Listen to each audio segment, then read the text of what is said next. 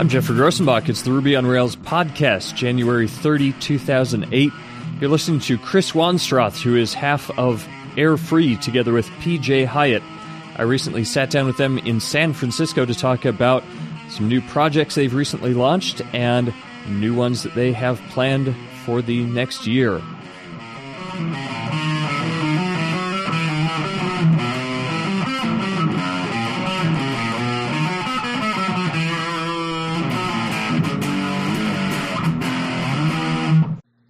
So, Ruby on Rails podcast, still in San Francisco with PJ Hyatt, Chris Wanstroth of Airfree Consulting Product Development.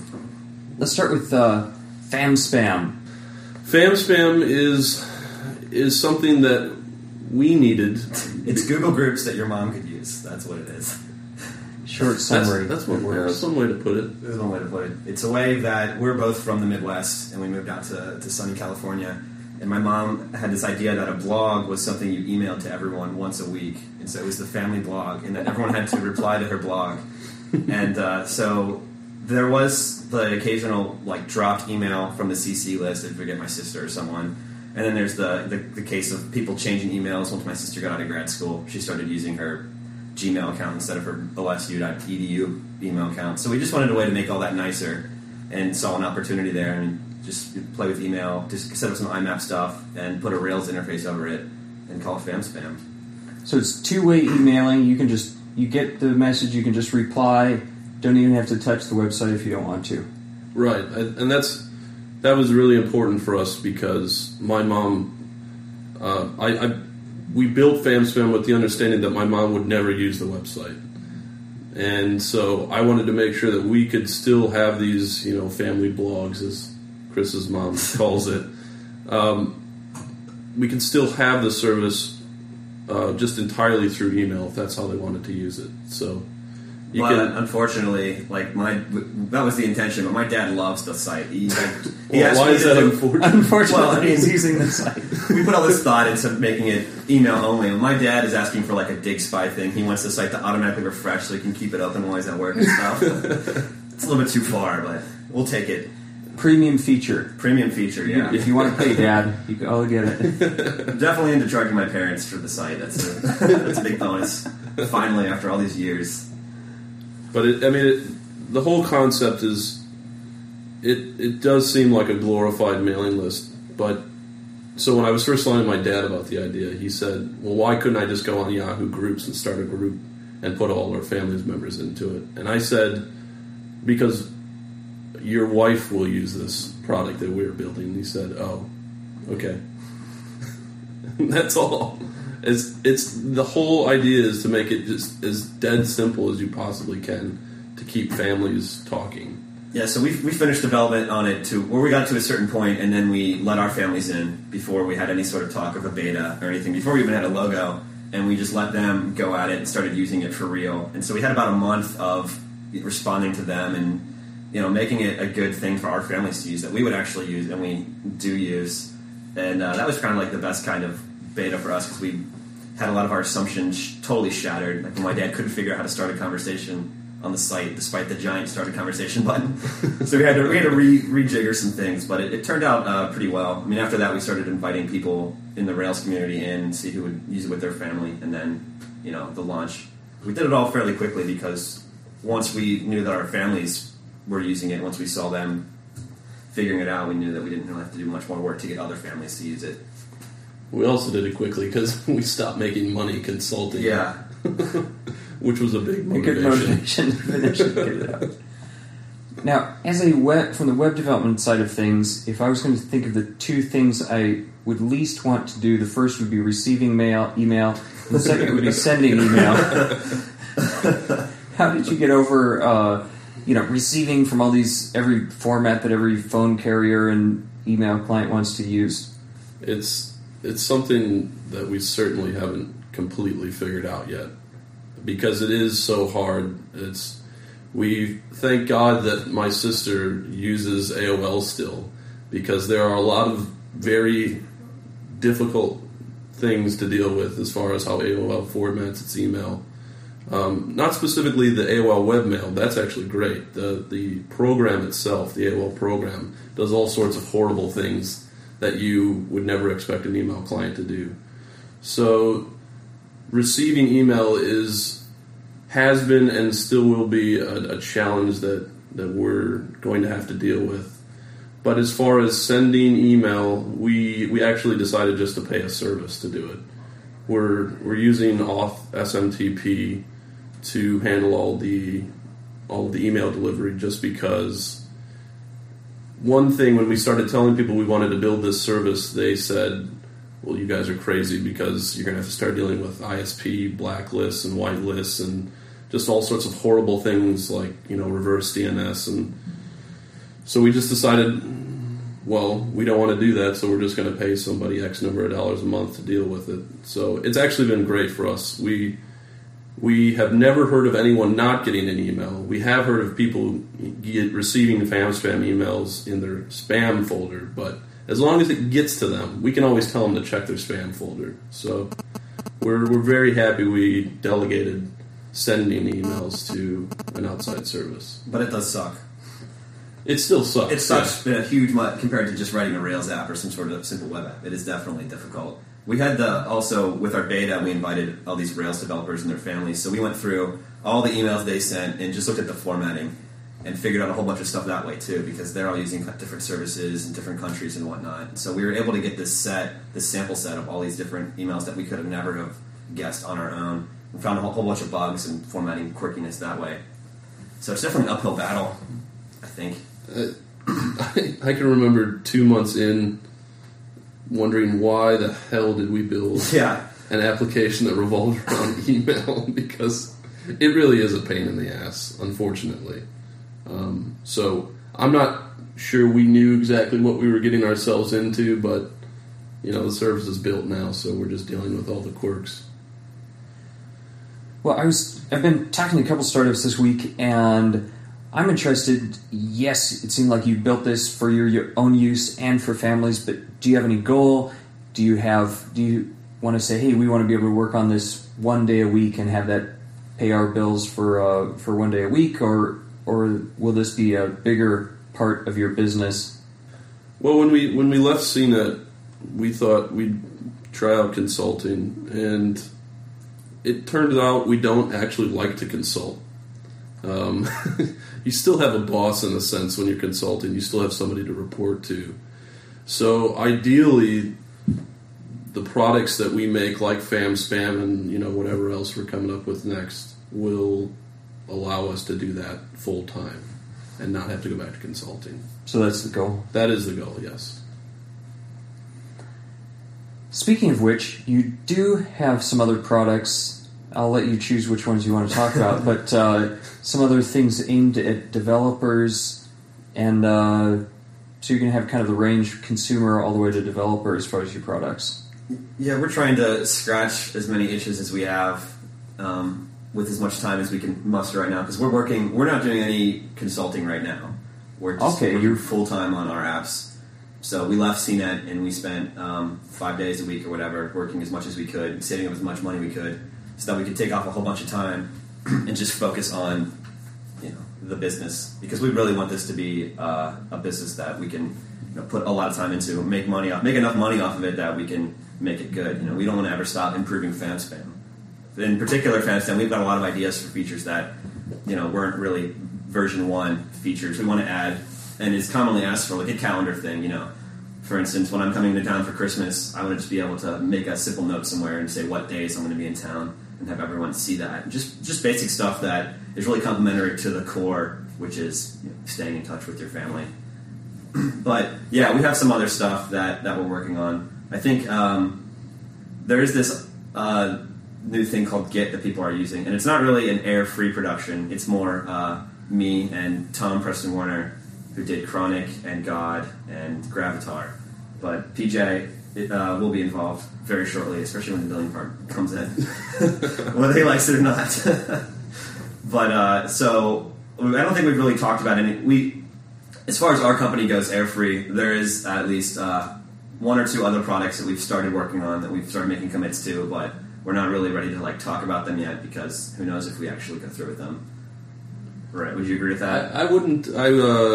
I wouldn't put it out of the question of Airfree charging for a plugin or two. I'm just throwing that out there. There might be something coming out that's going to be totally kick-ass that you will want to pay a little bit of money for because it'll be amazing. It takes so much time off your hands that we're using for our own sites. So, yeah, what we try and do is figure out what we keep doing over and over again and kind of roll that up, right? It's the goal of every developer. And so in making these sites like FamSpam and this new Git-related site that's coming out, we've realized there's certain things that we're doing over and over again that are not specific to the site. That could be a plugin or something, but it could be like a really, really good plugin or some sort of standalone little mongrel thing that apply to all websites. So without getting too crazily abstract for it, we're going to definitely come out with something there. But I could talk about GitHub, which is the most amazing website that's going to come out in 2008 because FamSpam was launched in 2007. Okay. Here it comes. No, it's basically the people who are not familiar. Git is the distributed source control management version something system. So it's basically like Subversion, but instead of your repository being hosted on a server, you have your own local copy of the repository. And there are many, many copies of repositories, all forks, and it sounds very strange, but once you start using it or get a solid use case, it becomes almost obvious. The perfect example being, maybe I wanted to patch one of Mr. Grossenbach's many projects. Let's say they were hosted on RubyForge with Git. Instead of me checking it out from Git and running a patch and running a diff on it and piping that to some patch file and sending it to you, and you looking over the patch and then manually applying it using the patch command line tool, what I would do is I would fork your repository.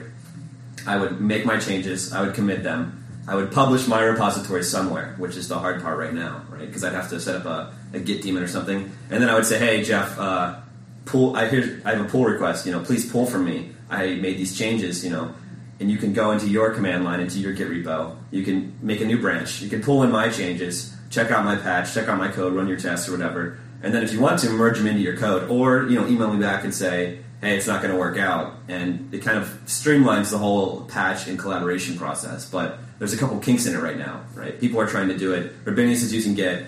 Merb is now using Git. A lot of Rails developers are using, I think, Technomini Rick Olson switched all his crap to his plugins, his amazing plugins. I don't mean to say it like that. Rick Olson switched all his plugins, his amazing plugins, to Git recently. And so a lot of people are starting to try it out and see that it's really cool, especially for open source, which is this thing that we spend so much time on. But the roadblocks are publishing your own Git repository, kind of automating this pull request process, watching if I fork your repository and I want to keep developing on mine locally, I still want to watch what's going on with yours. And so in the past, we've tried to solve this we have this Air the Blog thing called Subtlety, which is broken right now, but will be fixed. An RSS feed for your commits. Right, so that from a Subversion repository can generate an RSS feed. And that's one way to watch what is going on, but that's still a problem that, we all want to know this code that we depend on, what's it doing. So the solution to the Git problem is GitHub, which has turned into I'm excited about it because it's exactly what I want. It's really awesome for open source. We use it for FamSpam. It's great for private repositories. We developed GitHub itself using GitHub, so there's another private repository there. And it's super meta. It's so meta. It's unbelievable. I'm actually levitating 5 feet above the floor right now. How meta we're getting. Not touching any chair or anything. But it automates this. So I can see it's basically you get a browser, right, like Track. So you would host your plugin there, your project there, your Ruby gem there. I would go to TopFunky / Gruff, whatever it may be. I'd click fork. If I have an account right away, I've got a fork of your Gruff gem there. So it's now defunct or Chris Wanstroth / Gruff. I commit to it, and then I go to yours and I say pull from this patch. Here's this commit I want you to check out. You'll get a little notification in your news feed, your RSS feed, and it'll tell you that hey, Chris forked it. And he made this patch, and he wants you to check it out. Then you would go back into the normal Git workflow where you do a Git pull from your command line, you check out my patch there, you run your tests, and then you commit it or what have you, or reject it. So the goal being that, keep track of what repositories you forked from and have forked from you. Keep track of this little ecosystem that builds around your open source project. And then be able to tell people that you have something they may want, or know when someone has something you may want in a pretty streamlined and efficient interface. Efficient in that, like, we're all used to RSS and that sort of thing, so we might as well just add another piece of crap to the inflow of information. It seems like that's a huge piece in using Git. Initially, I didn't. I heard a lot of people talking about Git, and I just thought, well, I'm pretty comfortable with Subversion. I was trying to put it off as long as I can, but then you kept blogging about it, and other people kept mentioning it, so I thought, well, I guess I'd better learn this. And, now I really like it, and it's not just the distributed nature of it, it's that whole, it's a different way of thinking about source code control, which for me, especially trying to receive a lot of patches, you've got to merge. You've got to, in Subversion, you'd have to merge. Hopefully it merges successfully, and then maybe you can try out the patch. But here, I could check out someone's full branch at the time that they made their changes, run whatever tests within that branch, and then decide if I want to merge it back in with the official. Oh, yeah. It's amazing. And it's great for exactly the kinds of things that you're talking about. But it's also great because it can do the Subversion model. Like, PJ and I for FamSpam, we have one FamSpam repository that we both commit to. We both push to the same repository. So it can actually do the Subversion thing better than Subversion and do the distributed thing really true. Awesome too. That's true. I talked to a few people who said, well, yeah, why would I ever use Git? I would just use the same things that it does. I wouldn't use the distributed features. Well, that's okay. You could just use it like you use Subversion now, and it would still... It would be faster. Be faster. For what that matters, Faster, offline committing, and extremely easy branching is certainly enough reason to switch as far as I'm concerned. Or at least try it out. It's so cheap to just try it out. If you try it out, you're basically going to switch. Let's do that. Maybe. Probably.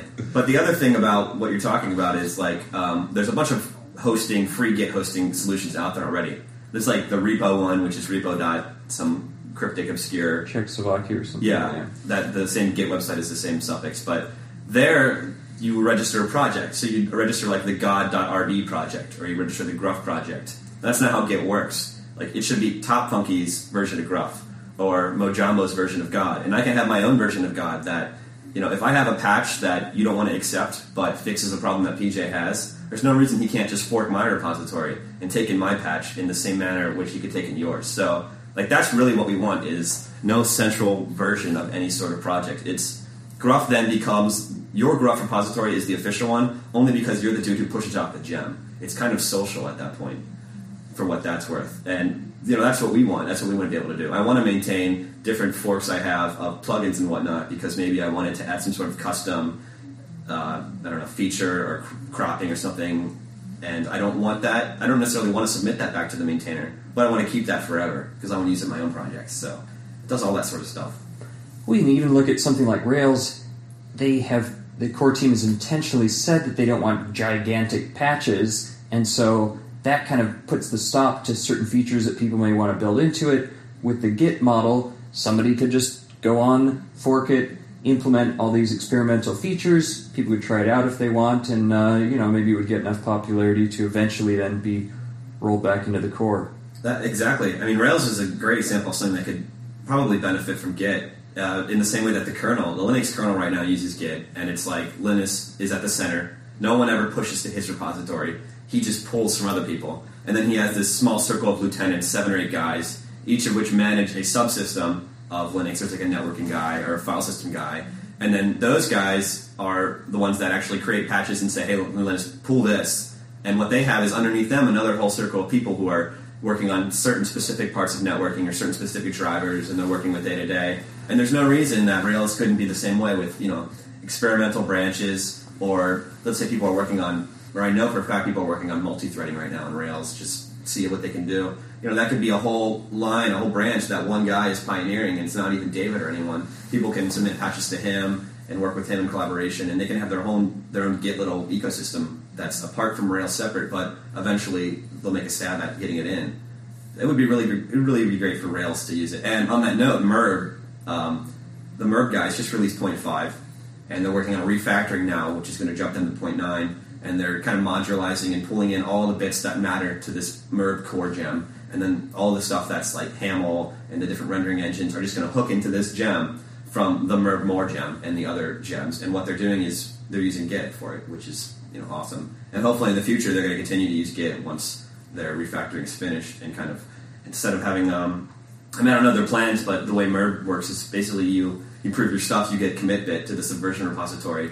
And while that's great, they might not even need to do that with Git. They could just have it done the way the Linux kernel does it, and have a couple guys who control the gem and who really know certain parts of Merb, and then have a whole bunch of people just submitting patches through their own hosted Git repositories, which would be cool. I mean, it's fun, it's easy, it's fast, it's colorful. You can use GitHub, which looks amazing.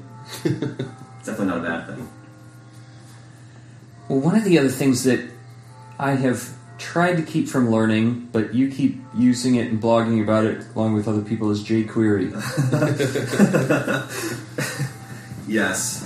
Chris just likes to irritate people, I've come to find out. I'm certainly no exception to that. Maybe I should start with, how do you keep on top of all this?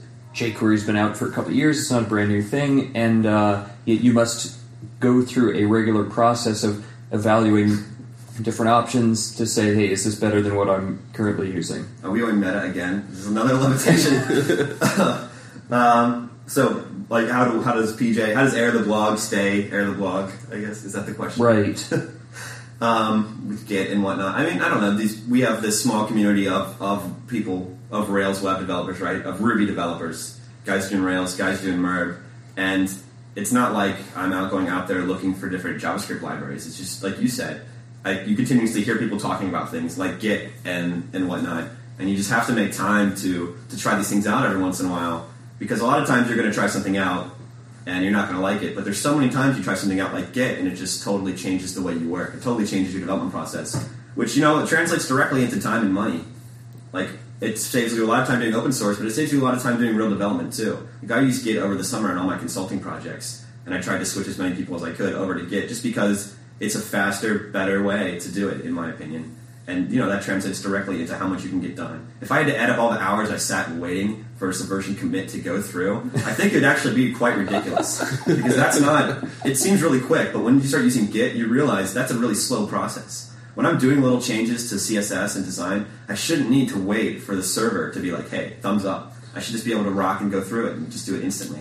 So, yeah, I mean, I'm always looking for ways to change my workflow for the better and to make my development environment and the products I release kick ass. I mean, that's why everyone's using RSpec and whatnot now, right? They took the time, they tried out a little project on the side, or they were involved in a Rails project where someone decided, hey, we're going to use VDD now, maybe. Like we were using Test Unit before, now we're going to switch to RSpec and try it out. And they either like it or they didn't. I mean, lots of people tried RSpec and didn't like it, but a ton of people tried RSpec and did like it. So on that note, that's just, that's what I do. That's what PJ does, and I'm sure that's what a lot of developers do. This is something that we do as a hobby, and we're fortunate enough to be able to turn it into like a full-time job, and hopefully for us, a successful business. But it's still at the core of it. It's still a hobby. It's still something we do when we have free time. When we go home over Christmas break, a lot of us will be like, all right, this is break, no work, and so what are we doing? We're trying out Git and jQuery, right? Because that's not work.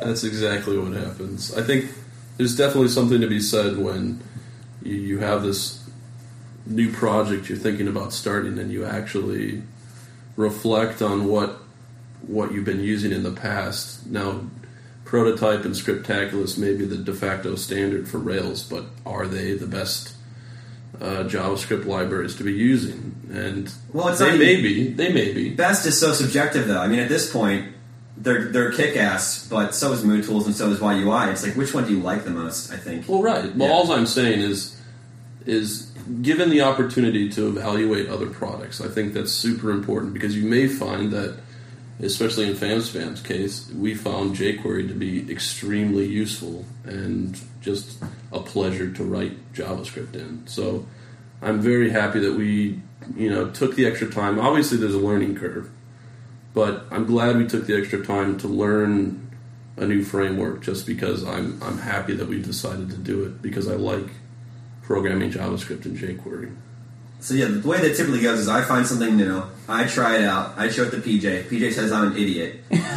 And then from that point, I either accept that I'm an idiot and I throw it away and it just goes into the dust, or I keep pushing, and then he tells me I'm an idiot again, and then eventually it gets to the point where we make this other branch where it either is really crap and I was just caught up in the hype, or it turns into something that we both decide is cool. And jQuery is one of these examples. He didn't necessarily say I was an idiot, but I was way into it, and I get very enthusiastic about new cool things. And I kept pushing and pushing, and it's legitimately a really cool, different way of writing JavaScript than some of the other libraries that are out there. It's all selector based. It's all based around the DOM. It's all based around elements. It's all based around a single namespace. And a lot of things they do, a lot of JavaScript people will probably snub their nose at. Like that's bad style, or that's insane. But you know what? It's a kick-ass library, so maybe you're insane, man. So that sounds like a good business pair. You got the optimist and the pessimist. Somehow I would agree with that. Yes, you don't cancel out, but somehow end up at something better. Well, I wouldn't say that our business relationship is the most healthy. I mean, we argue a lot about stuff. There are features on FamSpam that we have gotten in arguments, like really heavy, heated arguments. Just on, We've never quit, though. We've never gotten to the point where we quit. I'm always thinking this is it. But it's never happened yet. You sit down, you have a beer, and you say, I'm sorry, that should have never have escalated. But no, I think ultimately the discussions and the differences of opinions and the different personalities help make our products and our code better in the long run. So I appreciate the fact that we don't always agree on everything. It took me a long time to actually get Chris to convince me to even try Git. I was just like you. I didn't want to bother with it. I had no problem using Subversion, but long time it was months. Long time is an understatement. Months. Well, yeah, months in the internet world, it is decades. So yeah. But he finally convinced me to use it, and I'm glad I did. So yeah, we have a good little relationship like that, and that's why we decided to leave CNET and work together, because we realized that we're friends, and we also are into the same things, and we have this sort of polar opposite thing going, where we kind of make each other a little bit more level-headed. Who knows what we would each be like on our own. Airdo Bog is both of us, so I can't even imagine if it was just me. It would probably be a lot more. Probably a lot less intelligible, a lot less relevant, way more obscure, hyperactive. But yeah, we it definitely comes through, I think, in the stuff that we make, and the plugins and the code we write. Like every plugin that we have, right? Some of them, let's say Saki, it says my name on it because I wrote the code, but there's an Air post on it that has my name on it too. And it's not like that post didn't get read by PJ, and we didn't have discussions, and he didn't know Saki was going on the entire time it was going on. So everything that we do is we're both heavily involved in, which I don't know if that really comes through, but yeah, that's the way it works. Okay, I don't want to drag this on too long, but this is interesting. I have to opinion on one other thing. You wrote Ambition, which is a different interface to database interaction. After having written Ambition, do you still feel like that's the way to go, kind of a very pure Ruby type look to things? Well, I'm glad you bring it up, because it's way more than that at this point. It's more than that. That's more than that at this point. Hopefully by the time this is up, there'll be a blog post and a new gem, a 0.5 gem. But we've taken it a step above, and now it's a generic Ruby interface to anything. So what the Ambition gem is it's like this weird API around the parse tree. So you can use it to very simply write adapters for anything. So now there's an ambitious active record adapter. There's an ambitious active LDAP adapter. People are working on an ambitious Sphinx adapter. And, it was a hack at first because I hard-coded the SQL into the actual code that does the parse tree stuff. But over the last couple months, I've spent some time, and I've abstracted all that. And so now you have these little hooks that you can write into and generate strings or hashes from. And the active record adapter, it's not special anymore. It's not Ambition. Ambition itself is this, API around the parse tree. So hopefully the one I've been working on lately is this ambitious YouTube adapter, which wraps the YouTube gem. And so you'll be able to say, videos.select, and then pass in a video local to the block, and then say video.tag equals leopard and video.user equals PJ. It'll translate into a hash that then it hits the YouTube gem with, and then the gem does its normal querying stuff. So Ambition doesn't need to know how to query YouTube. It just needs to know the interface of the gem and make it tidier. See, that seems like the whole point of an ORM to me. Like, I used Active Resource a couple weeks ago, just, post-commit hook from where I'm keeping a lot of Peep Code stuff in order to hit the website and have a little project management type thing. And I thought, well, why does there even need to be an active resource? Isn't that the whole idea of an ORM, is you have this interface and then maybe it's MySQL on the back end, or maybe it's another web service, or maybe it's a YouTube, and as a developer, I should be able to use any of those with the same kind of interface.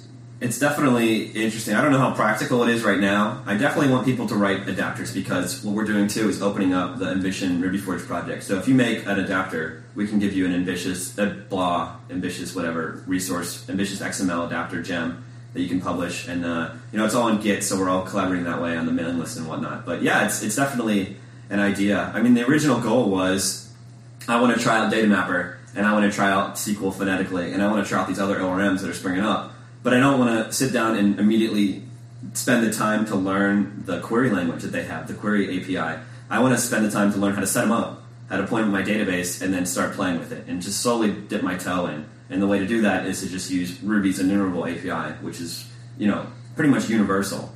So that was the goal, Rack for databases. But it became obvious that, it'd be cool to try this for other things, and there might be some really awesome use that becomes the de facto Ambition adapter for this particular set. Like, it might not be this YouTube one, but maybe the Sphinx ambitious adapter really takes off and people start using that to query Sphinx, because otherwise you'd have to learn this complex, negation query language that, like the one Lucene has or whatever, that you really don't want to take the time to learn for simple stuff.